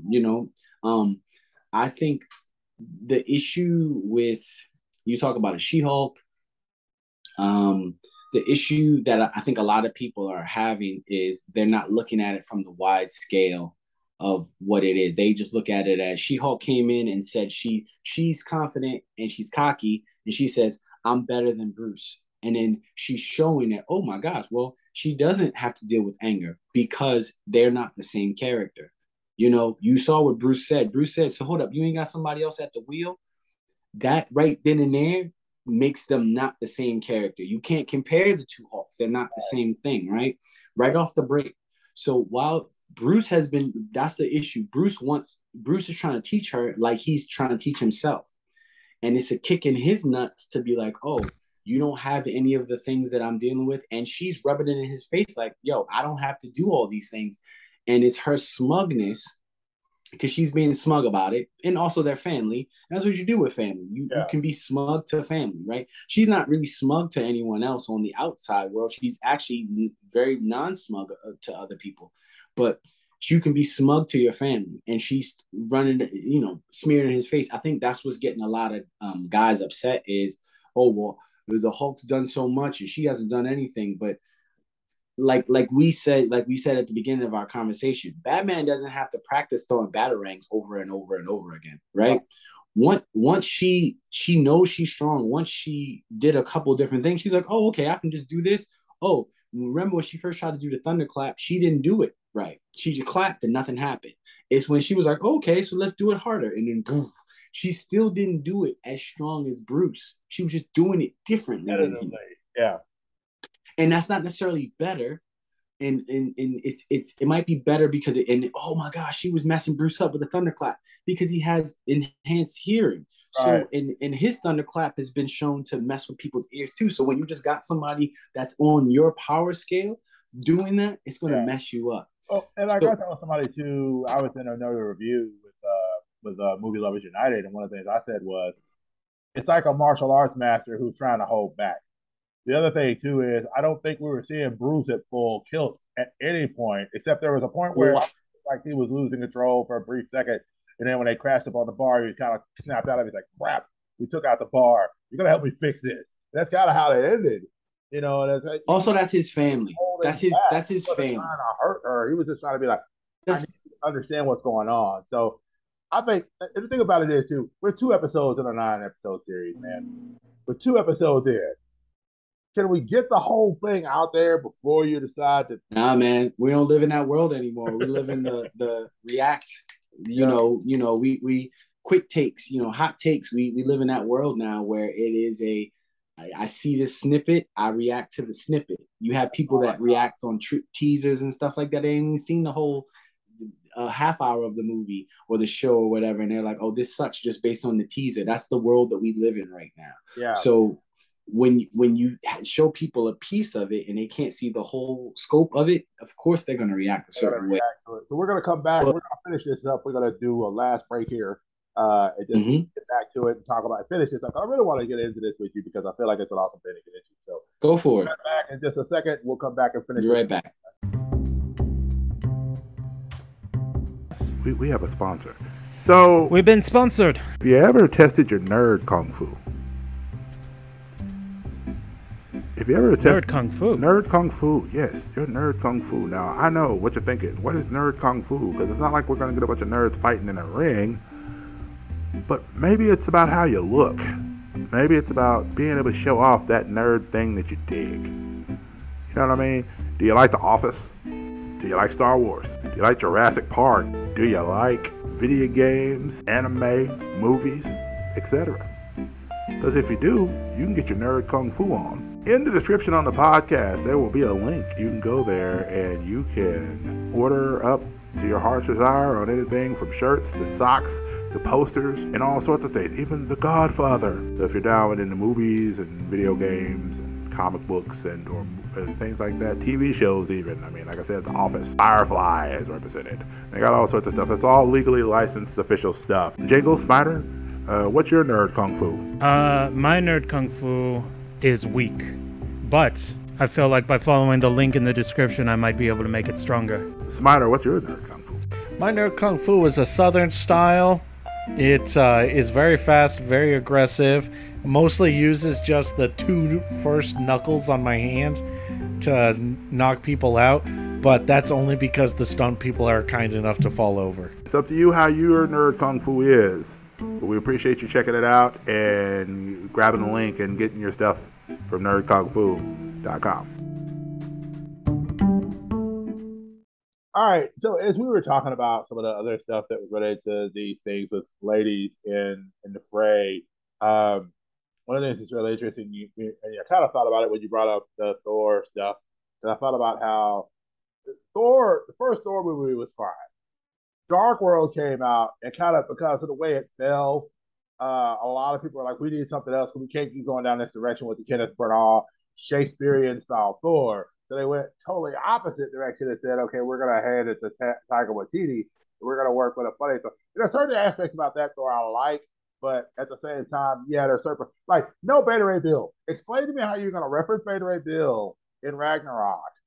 You can't give me Beta Ray Bill in this and the next one. He's got to show up eventually because Thor can't have Stormbreaker for the rest of the time. Like he's got to. Bill has to. Like I would have loved to have seen Beta Ray Bill show up at the end of Love and Thunder and just be like, "You give me my hammer." You can't even. I mean, they messed that up. They messed Stormbreaker up too. They just complete now they're gonna make it so that Thor gives Stormbreaker to Beta Ray Bill Yeah. versus I've bested you, I've taken Mjolnir from you, and now since I'm worthy and we still want you to be Thor, I'm actually gonna get my own hammer made. Made by Odin, who's no longer with us in the MCU. I don't know how they're gonna. I think Bill's gonna show up as in the Guardians of the Galaxy movie first, and then Thor is gonna show up since he's still in space. So I think it's gonna be like that. We're gonna see how it goes. Beta Ray Bill could be somebody that's in prison, say for example, with the people or whatever. Because if they do Adam Warlock right, we need Magus in there at some point too. That's a lot. That's a whole. You're asking for a lot. You're asking for not only a good Adam. You're asking for a good Adam Warlock, which I don't know how they're gonna do it, especially with no Thanos around, because they're like their mythoses are so closely linked. Right. But we're gonna see. But what I was gonna say was, as far as it relates to a lot of these female-led things, is that especially when you look at, like, say, Captain Marvel. I didn't have a problem with Captain Marvel for the first little bit. I was sitting there, I was excited for it, and then I was sick in a hospital bed back in 2019. I remember flipping through channels, and Brie Larson is sitting there telling me that, oh, well, if you didn't understand A Wrinkle in Time, I don't need a 40-year-old white dude sitting there trying to explain to me if A Wrinkle in Time came to the same, because, I mean, at the end of the day, it wasn't made for you. And I'm going, first of all, I don't appreciate the fact that as a 40-plus-year-old dude that's read Wrinkle in Time and who's young, like, don't appreciate the fact that it was for me because I'm a fan of the book. Like, I wanted to see the movie. So when I saw the movie, I didn't feel like a lot of the heart that was in the book was in the movie. And well, so, Captain Marvel, go ahead. Keep going. So all I'm saying is I feel like with Brie Larson, kind of the way she talks outside of the role, and then like when you saw her at press conferences and she was talking about, well, she is the strongest Avenger. It's not, necessarily a thing. It's just a fact. I'm like, okay, yeah, the comics have been trying to do that for a while. Like Thor still They've done it for a while. Hulk still Hulk. Apparently, Hulk is still the strongest. Feige came out and basically said, well, all the people that Thanos almost backed down from, the only person that Thanos ever backed down from and was concerned for his life was when Scarlet Witch showed up. Like, Carol Danvers didn't do that to Thanos. It was Scarlet Witch. And so that's when they came up with their thing, saying basically, the stronger person in the MCU is Wanda. And so it is Wanda. I honestly was sitting there going like, so I'm scared now because you look at stuff like, say, the Marvels. You've got this setup where you got Photon being set up with Monica Rambeau. You've got, of course, the brilliantly played Miss Marvel, which a lot of people downloaded that show too, because I'd be like, it doesn't apply to me. It doesn't fit. Okay, if it doesn't apply to you, then why are you rating it that? Like, if it doesn't fit you, doesn't matter. Like, just if you don't like the show for whatever reason, if you never watched 16 Candles as a kid, never watched teenagers do movies, like, I'm sorry, that had John Hughes elements all over that series. Like, so that's the issue, though. That's the issue, though, Will. So when you have an actress like Brie Larson, you have her having to fight against, I'm going to use this word, I know people hate it, but the patriarchy that is fanboys, right? So let's just be honest about the situation, right? We can be as progressive and all this other stuff and as eclectic, like you said, as we want to be. We can't ignore the fact that our genre, our love and our genre of fandom just so happens to lie with a lot of people that are very biased, a lot of people that are very sheltered, a lot of people that are very one-sided in their opinion, right? Unfortunately, also, like, that also does unfortunately delve into race sometimes, right? But when we start talking about gender equality, 99% of comics, fantasy, anime, all fictional things are male driven. It just is. For every one female led, even every 10 female led, whatever books, shows, whatever, you got at least 50 to 100 male led things, right? Now, when it comes to Brie Larson, again, she came off smug.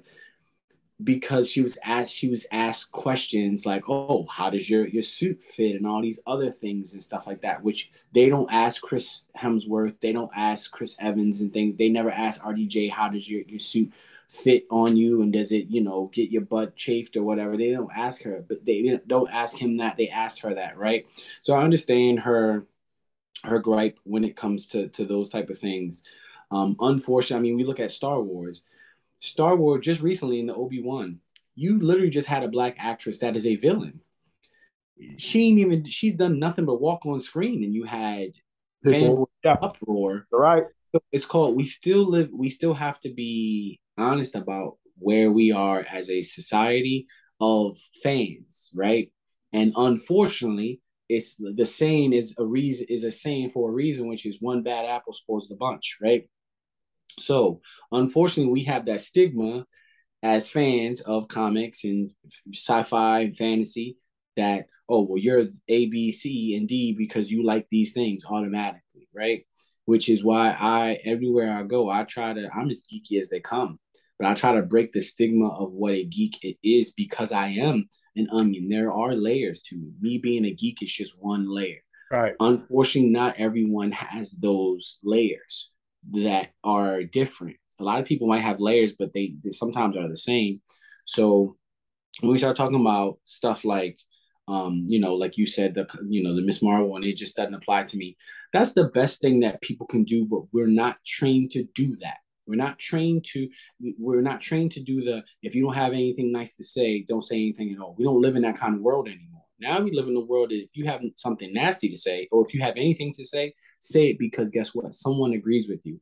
And while I'm all for free speech, as bad as that can be sometimes, some people's free speech, because it promotes hate and it promotes inequality and all these different things and stupidity, if you ask me, right? Trying to act like women can't be and aren't as badass as men is stupid to me. When we were earlier talking about Metroid, we were talking about Samus, we're talking about Ripley, we're talking about these characters that we in our 40s grew up on, that were amazing characters, Sarah Connor and all these other characters that we grew up loving, right? But again, I can name, again, Sarah Connor, Ripley, and Samus. For those three, we can name 10 male driven guys that blow them out of the water. You know what I'm saying? Eastwood, Charles Bronson, uh, I mean, Luke Chuck Norris. Skywalker, Darth Vader, Han Solo, like all the, like that's in one movie. Like Yeah. that's in one movie. You got Princess Leia, right? For however many years, Princess Leia was the main and female antagonist in the Star Wars mythos, when she is literally surrounded, engulfed by males, engulfed by predominantly white males. Even us as black men, I'm more upset that there's not more ethnicity in any and all of these projects. That's the thing where I'm at right now with it, which is like, I don't even care that if it's a male or female. I want to see more ethnic people, and not necessarily just black people. When we start talking about diversity matters. It just matters, and Black Panther is a clear sign of why diversity matters. The new Submariner is a clear sign of why diversity matters. Miss Marvel is a great show. The thing I loved about Miss Marvel was the diversity that you're completely showing me a whole way of life I know nothing about. Mm-hmm. I know nothing about what it means to go in a mosque. Yeah. I didn't know anything about the partition. I didn't know anything about that. So you're teaching me something that is so ingrained in these people's DNA at this point in time. I didn't know anything about that. It reminds me of how with the Watchmen series that was on HBO, there's a lot of people in the Black Wall Street situation. The Tulsa Massacre, yeah. The Tulsa Massacre that history didn't teach you about. Most people can honestly say, like Tom Hanks. I was just about to say Tom Hanks got upset about it. He got upset because he watched Watchmen. He was sitting there going, "Wait, this happened." But that's because what you do, unfortunately, the issue is, right? So let's just say, like, the new movie Prey, that the newest Predator movie, right? My son and I are huge Alien and Predator fans, right? Yeah. We love Alien and Predator. We love that mythos, right? So when you start talking about the new Prey movie, it makes sense that they would have, if they were coming to Earth to hunt, They would have came a long time ago, and the people that they would have encountered were indigenous people, right? And then when you see that movie and you see the atrocities that was committed, that they highlighted, right? When you highlight the fact that, again, especially during that time, women were still very much secondary citizens in that culture. In the Native American culture, women were definitely secondary citizens, at least displayed to us in American cinema as secondary. We weren't around back then, so we don't know the full facts. But in how it's displayed, the chief was always a man and never a woman. Even if you were second in command and you were a woman, the person that was the chief was the man. Yeah. Right. And it was great that they showed Native people, because again, we get to see more culture. We get to see another way that someone else has lived. The Moon Knight showed the same thing. Like, we getting to know that there's not just what we call a heaven. I love my favorite thing about Thor and Love and Thunder, even though I haven't seen it, was the fact that they represented all the gods there. It wasn't just the even though they mentioned the god of carpentry, even though they mentioned what would essentially be Jesus, they had all of these other religions and faiths. That's what it all comes down to, realistically. Faith, not religion, but all these different faiths represented. That's important. We live in 2022. I don't understand why we haven't gotten, especially for us fans and fanboys, so we can believe that a man can move things with his mind because of metachlorines, which aren't a thing. We can believe that a man can jump over a building because the sun makes him powerful. We can believe that if we scream hard enough, our hair might turn yellow and stuff like that. We can believe and enjoy and look for those things. We can believe that a man that trains himself can go out every night and fight crime and still be a rich playboy in the daytime. Which I love that the Batman showed that he wasn't adept at learning how to be. He actually was bad at being Bruce Wayne. Right. He was great at being Batman. He sucked at being Bruce Wayne. He hadn't learned the balance. Remember, like I was saying, he would go out and fight crime at night, come home in the morning time, and now he's beat. He needs to sleep, but he still has to be Bruce Wayne. He hadn't learned how to balance the vigilante, playboy life yet. Mm-hmm. So we can believe all those things to be true, but we can't believe that a woman is actually more powerful than that. Captain Marvel, Miss Marvel, whatever, Warbird, whatever, all the names that she's had. Carol Danvers has been one of the most powerful Avengers since the 70s, right? When you had Thor and Wonder Man, who's one of my favorite characters again on the Avengers, you forget that she had her own group of Avengers, the Mighty Avengers is what they were called. And she had Ares, the god of war, as one of the people on the team. Yeah. And Wonder Man, one of the people who are heavy hitters. She was the leader. She still was the strongest. So like, when people talk about Carol Danvers, oh, well, they're trying to push her to be the strongest. Read a book, or show me that you don't read comics without, or tell me you don't read comics without telling me that you don't read comics. Mm-hmm. Acting like Carol Danvers just got a push of power just because she's a woman. No. It's in the comics. Way before any quote unquote feminist movement was being pushed up in somebody's face, Carol already was a powerful character. That's why I love what Eternals did. Eternals showed us that, guess what? There's stuff that's even more powerful than Thanos out there. Right? And it just is what happens when they show Monica to be as strong as they portrayed her in the comics for the last 15 years. Yeah. What then? Because if you read comics, there's a group called the Ultimates that has America Chavez, Blue Marvel, Black Panther, Captain Marvel, and Monica on there. Yeah. They're supposed to be like the people that handle the stuff that the Avengers can't handle. Right. And that's 5 characters, right? Yeah. And 3 of them are female. Yeah. And 3 of them are Black people. Yeah. The thing about it is, like I said, I think for me, the biggest problem I have with the way Marvel has kind of done Carol is, okay, there was that period of time where it was Miss Marvel, and of course Monica was the Captain Marvel. Monica was actually the first woman to ever be Captain Marvel before Carol got it. Carol didn't get it until like 2015 or so, whenever Cap came in. Monica was in the 70s. She was in the 70s, and she was Captain Marvel.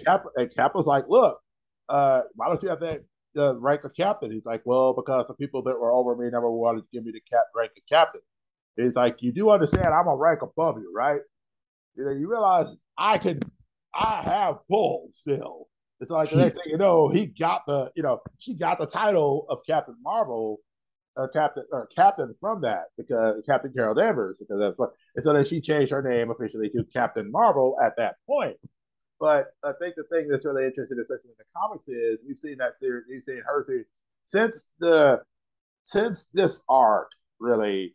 You've seen a lot of cancellations, pickups, cancellations, pickups, cancellations, pickups, cancellations, pickups.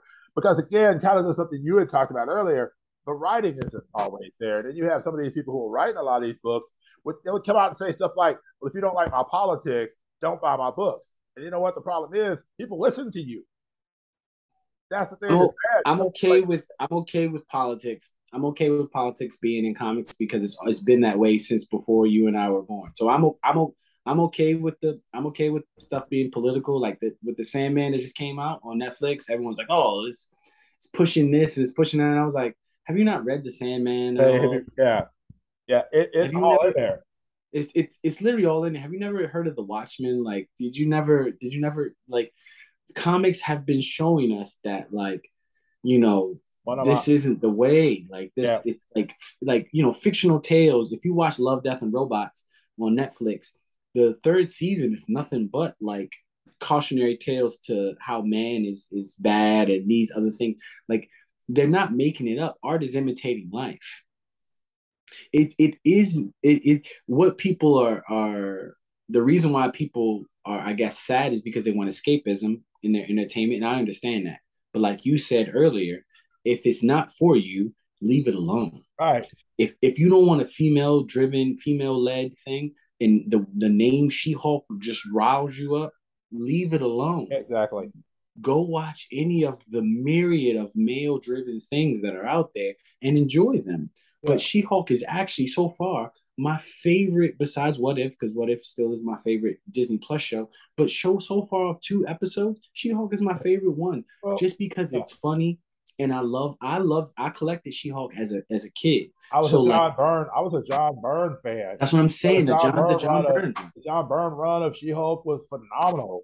I didn't get a chance to read a whole lot of Dan Slott stuff, but I know the Dan Slott stuff works a lot of the same way. It's still a good run. The only thing I'm missing is I need some awesome Andy in there. I need some awesome Android in there at some point, but I'm probably not gonna get that, but that's okay.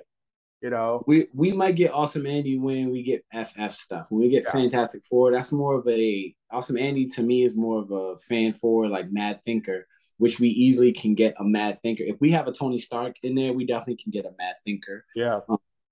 So I'm sure we'll get Mad Thinker. I mean, hell, he could show up in the damn. The antagonist I think of Armor Wars, Ironheart is the Hood. Yeah, the Hood. I'm excited for. Definitely. That's a really cool character. I never thought we'd see Hood live action, but I'm just like, send all of it. At this point, send all of it. Again, when you look at the myriad of things that we've enjoyed, that we went through as a child of the 80s, I've watched the weirdest, craziest, downright horrible things be made into movies, plural, not singular, movies, series. And you mean to tell me that you can't make this C or D list character? Marvel's already proved that wrong. The fact that you know who Rocket Raccoon and Groot are shows that they can take a C list character and make them a top tier character. Moon Knight was a D list character. Most people had no idea who the Guardians were as a whole. Yeah. The Guardians as a whole. Now, I was lucky because I read the first arc of the book, because you got to go back to the fact I remember like Vance Astro Guardians of the Galaxy with Charlie 7 and Starhawk, Lita, and all them. All that group. And even we got I think we got a hint of what's the dog's name? I can't think of the dog because they had an iteration of the dog Cosmo on that team. And then later, whenever We Well, got the Cosmo was also on the team with Gamora and all them. yeah. That's what That was my biggest. That was my biggest gripe about the Guardians stuff. Is Guardians as a whole, I think, was pretty spot on, except for Gamora.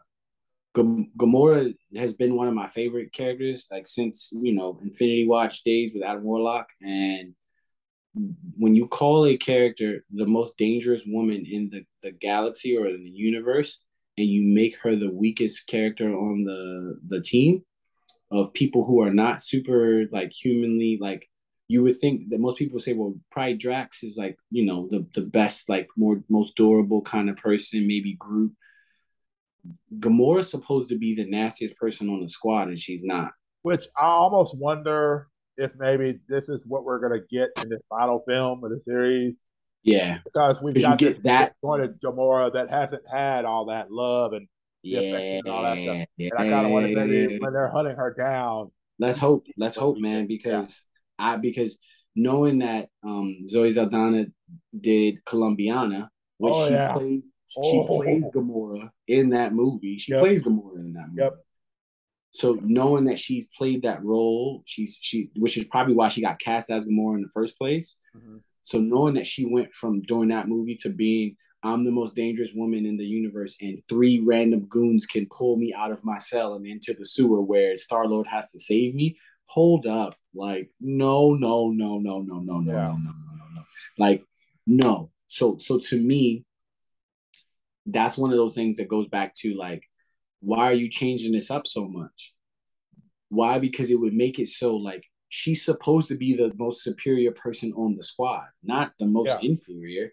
She's and Quill is supposed to know that she's superior to her and constantly know that he can never be as good as her. Right. You know what I'm saying? And feel like he's not good enough for her. And that drives their relationship and everything like that. Right. Not like he saved her numerous times. And I'm like, hold up. She's worked for Thanos. Yeah. Hold on. She was raised by Thanos as a girl. And you make it so that Thanos with no gauntlet is able to take on Thor, Iron Man, and Cap and hand them their collective butts. But you mean to tell me don't forget Hulk, because he had the power glove. He had the power gem already. He gave him hands though. But he never used the power stone. And you mean to tell me bodied the Hulk just off of punches. And you mean to tell me that Gamora can't body 2 or 3 random goons that pull her out of her? She's hold on. What is going on here? Yeah. Like, there's no way in God's green earth you can tell me that's after you've called her the most dangerous woman in the universe, where 2 or 3 guys should be able to take her. Absolutely not. But so did they ever call her that in the MCU? Yes, they did in the first Guardians movie. I had to go back and watch it. I don't remember they said the line. Remember when they called her that twice, I think, in the first movie, at least once. Remember when they were doing when they were doing kind of like the roll call when they had all when they all had been captured. Gotcha. And they were standing there and Star-Lord was doing his thing and he was like, Gamora, daughter of Thanos, the most dangerous. And then I think one of the inmates had said, oh, it's Gamora, she's the most dangerous woman in the universe. Like they said it in the movie, right? How in the world can you make it so she's so weak? So again, I don't necessarily need you to prop up any female character if she's not supposed to. So say Scarlet Witch, everyone's like, oh, Scarlet Witch is so powerful. Like, read a book. Scarlet Witch always wasn't so powerful. So I didn't actually like Scarlet Witch being as powerful as she was when she first came into the MCU, right? But because she just so happens to be powerful and is a Nexus being since the 80s. This isn't some new stuff. She is actually a Nexus being. She is actually super powerful. It's been that when she becomes unhinged, she goes super powerful. Since that's been a thing, it just so happens to be, they got to show it in the comic. Like, it is what it is. I didn't like Doctor Strange just because I wanted more multiverse stuff. Yeah. I didn't want to just be I honestly didn't care about Wanda. I didn't care if Wanda was she beat the Illuminati so quick, which the biggest plot hole for that is hold up. Well, y'all beat y'all universe's Wanda. Y'all didn't beat y'all universe's Wanda. Y'all beat Thanos with the gauntlet and y'all couldn't beat y'all, like Wanda made y'all look like patsies. Okay, because they just need to show how powerful she was. But my thing about it is, it's called like, just because Wanda's powerful doesn't mean that you can't have someone stronger than her eventually. That's not what that means. And the fact that you have a half of a celestial coming out of the earth shows that there's something that's bigger than Wanda in the universe. Yeah. And the multiverse. We just haven't seen it yet. And since people are impatient, they don't want to give it time to really, percolate and to actually, like, show itself. So I mean, but that's the nature of what we live in now. Like I said, it's react now, it's hot takes now, and you know, people are they can have whatever take that they want, but I don't know. I just, at this point, to be honest, I'm just tired of hearing it, because people are just ignoring the reality of the situation. Unfortunately, that's Yeah. all. And I don't think people understand development of character. Again, we're in 2 episodes of a 9 episode series. Let it develop. I mean, because I've read the more recent Hulk books where they did the whole thing where Jen was in a coma because Thanos almost beat the brakes off of her, and then Bruce got beat, and then so again, it's like, you got to think about that. Put it in perspective for a second. She's so powerful. Everybody's like, "Oh, they're dumbing down Hulk." I'm like, Thanos gave Hulk hands too. All hands, like, all the hands, yeah, all the hands. Thanos is sitting there going, "These hands are rated E for everybody." Okay. They look like big, strong hands. Even She-Hulk, She-Hulk has been so important in the Avengers comic as of the last few years, as a matter of fact. Ever since the Empire storyline that happened like a year or two ago, she's been super important as an Avenger, like with the status that she's gone through and the changes that she's gone through. She just recently came back to being regular She-Hulk, just so, like you said earlier, so a person watches She-Hulk and they go to the comic shop and they pick up the newest Avenger book and they open it up and they say, "Oh, well, this is the She-Hulk that I just read." Like this, yeah.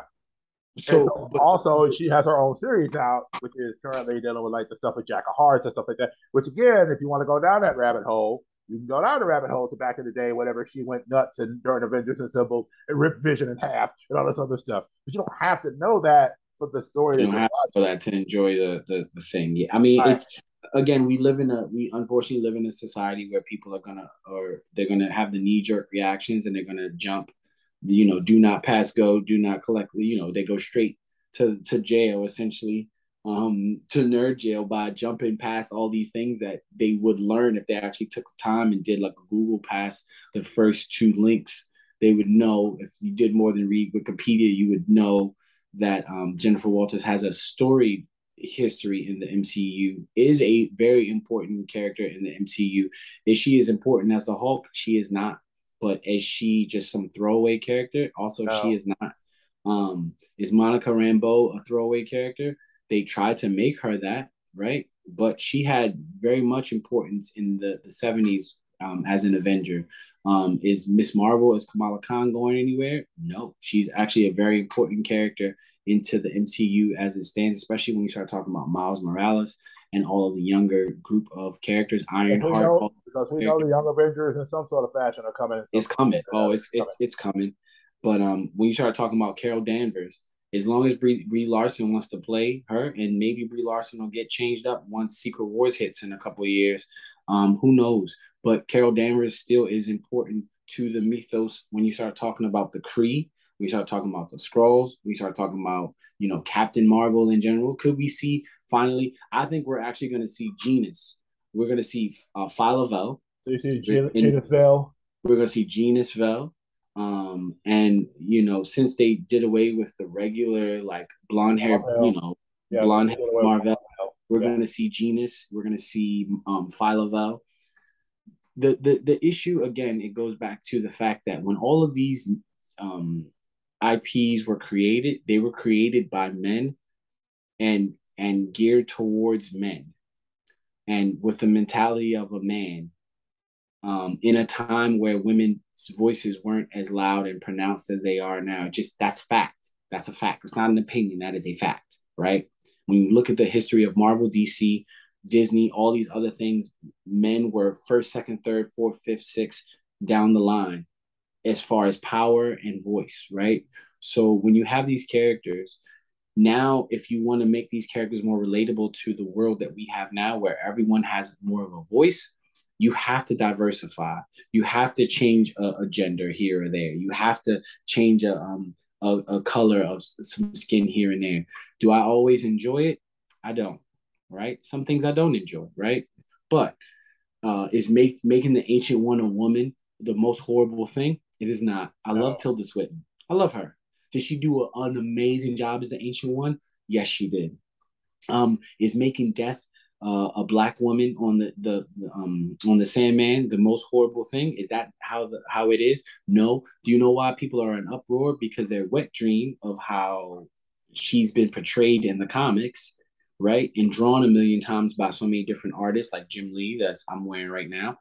She looks super sexy, and it's every goth guy's dream to have this dark haired, goth looking, skinny white girl in a tank top that is a goth just like you and is very morbid and into death just like you. Oh, okay, that's cool. So to see someone that doesn't look like you is going to make you feel a certain way, especially when you've come up seeing it a certain way. I get it. I didn't want them to make Heimdall black. I didn't want that. I didn't want them to make Heimdall black. Why? Because guess what? It goes against the fact that the Norse are supposed to be who these people, and those were predominantly white people. So yep. I'm okay with that, right? But like when they made Michael B. Jordan the Human Torch, I was like, that's cool. So you made them adopted brother and sister? That his last name is still Storm, right? Okay. Because it's not like their blood makes them do anything particular because of their blood. Right. It's not like Luke and Leia where it's like, oh, we're the children of Darth Vader, so our blood makes us a certain kind of way. It's in our bloodline to be Jedi or to have the midichlorian type thing, versus we're just brother and sister because we grew up together and we are brothers. We were adopted and we both went to space or whatever and got our powers. I didn't watch the Fantastic Four movie. I didn't watch that because when I saw Doctor Doom, I was like, hell no. But again, it's about, is the story good? Is the story good? Is the story good? Put whoever you want in there. If the story sucks, then the story sucks. Like, again, is Halle Berry a bad actress? She's not. She has an Oscar to prove that she's not, right? She's not a bad actress. Did she have a bad script? Sure. Is every Marvel anything a hit? It is not. Have I loved every single thing? I didn't even really like WandaVision. I thought it was pretty boring at first. The first 2 episodes I could have done without. Right? I like the overall story, but I could have done without those first 2 episodes. I almost stopped watching. I was like, man, if we have another episode like this, episode 2, I'm out. I don't want to watch this no more. I was like, I can't take another 6, 5, whatever episodes of that. Right. So all I want at this point now, Will, is I just want good storytelling. That's it. Put whoever you want in there. Why? Because guess what? When you and I walk out these doors, we're going to see a little bit of everybody. Unless you live in some very remote, isolated, closed off town. I live in New York City. When I walk down the street, I see everyone. Yep. Anyone could be a superhero. Anyone could have special abilities. Anyone could be a team or family or any of these type of things. So when you show me something like that shows up in my entertainment, I'm all for it. Are women amazingly powerful and smart and brave and all these different things? Of course they are. Are men the same way? Of course they are. Can women be weak and cowardly and all these other things? Of course they can. So can men. So you can show men and women any kind of way that you want. You know what I'm saying? Why? Because that's how they show up in real life. You can show people from different walks of life, different sexual orientations, spiritual faiths, all these, economic statuses. You can show anyone, any color, all those people in any of those statuses. Why? Because those people exist in real life, especially when you're talking about fiction. This is the thing that trips me out is we're talking about fiction. It's like Allen Iverson said, like, we're talking about practice. We ain't talking about the real game that really matters. We're talking about something that's like, that don't matter, practice. So we're talking about fiction, something that we care about it, but it's not actually a real thing. Right. Right. We can't go out there and look in the sky and see Captain Marvel or Thor or any of those type of things. We just can't, as much as we wish we could. So I'm in this the mindset of give it all to me. Just give it all to me. As long as you make it good, give it all to me. As a fan, look at how we live at the time we live in. We can sit and we can actually, this whole time we've talked about gaming and comics and stuff like that. Rewind 30 years ago. You couldn't do it the way that we can right now. You couldn't do it. You just couldn't. You could not. You couldn't do it. So I'm so happy that we live in the times that we live in, where everyone's voice, everyone's representation can be seen and heard. Again, if you don't like it, fine. Watch whatever you want to watch. If you don't want it, like, that's fine. What these people should be doing is they should actually be trying to promote the things that actually align more with their way of thinking, being, and seeing themselves in the world, instead of trying to demote something that they don't even like. Like, I don't like mayonnaise. I'm not going to be holding up a sign in front of the subway and be like, "Don't put mayonnaise on your sandwich. How dare you put mayonnaise? Down with Hellmann's. Down with that. Down with Cool Whip. Down with them." Or whichever one, I don't know, whichever the mayonnaise is supposed to be something with. I got you. I'm not going to be out promoting that. I'm just going to be like, "Oh, well, mustard's tight. I put mustard on mine. So, like, give me some mustard. I like that. That's what I like. Give me some honey mustard." That's what if you don't have burgers at your restaurant, I'm okay with eating a salad if that's what you got. I'm okay with eating, or it's called, guess what? Let me go to a different restaurant. Exactly. Right? Let me go to a different restaurant. We collectively as a human race haven't grasped that ideal, which is, it's called, if it doesn't align with me, I can just move on to the next thing that does align with me. We live in, it's 2022. I'm going to always say that when anyone talks to me about this type of stuff. You have options. There are billions. At this point, there are billions of options that can give you exactly what you want, as far as anything that you want. Clothes, entertainment, all that stuff. Go ahead. Yep. I'm just going to wrap here. I want you to quickly tell the people where they can find your stuff, find your artwork, find anything they want to find with you. AntonioClark.com is my website. Antonio.clark.art are my Twitter and Instagram handles and everything like that. Art of Antonio Clark on Facebook is where you can see some more of my artwork. Feel free to hit me up. Again, search me on YouTube. Drawing Antonio is a 6-minute documentary that was made about me. If you got a couple minutes, enjoy that. It's been a pleasure sitting here talking with you. Well, it really has, man.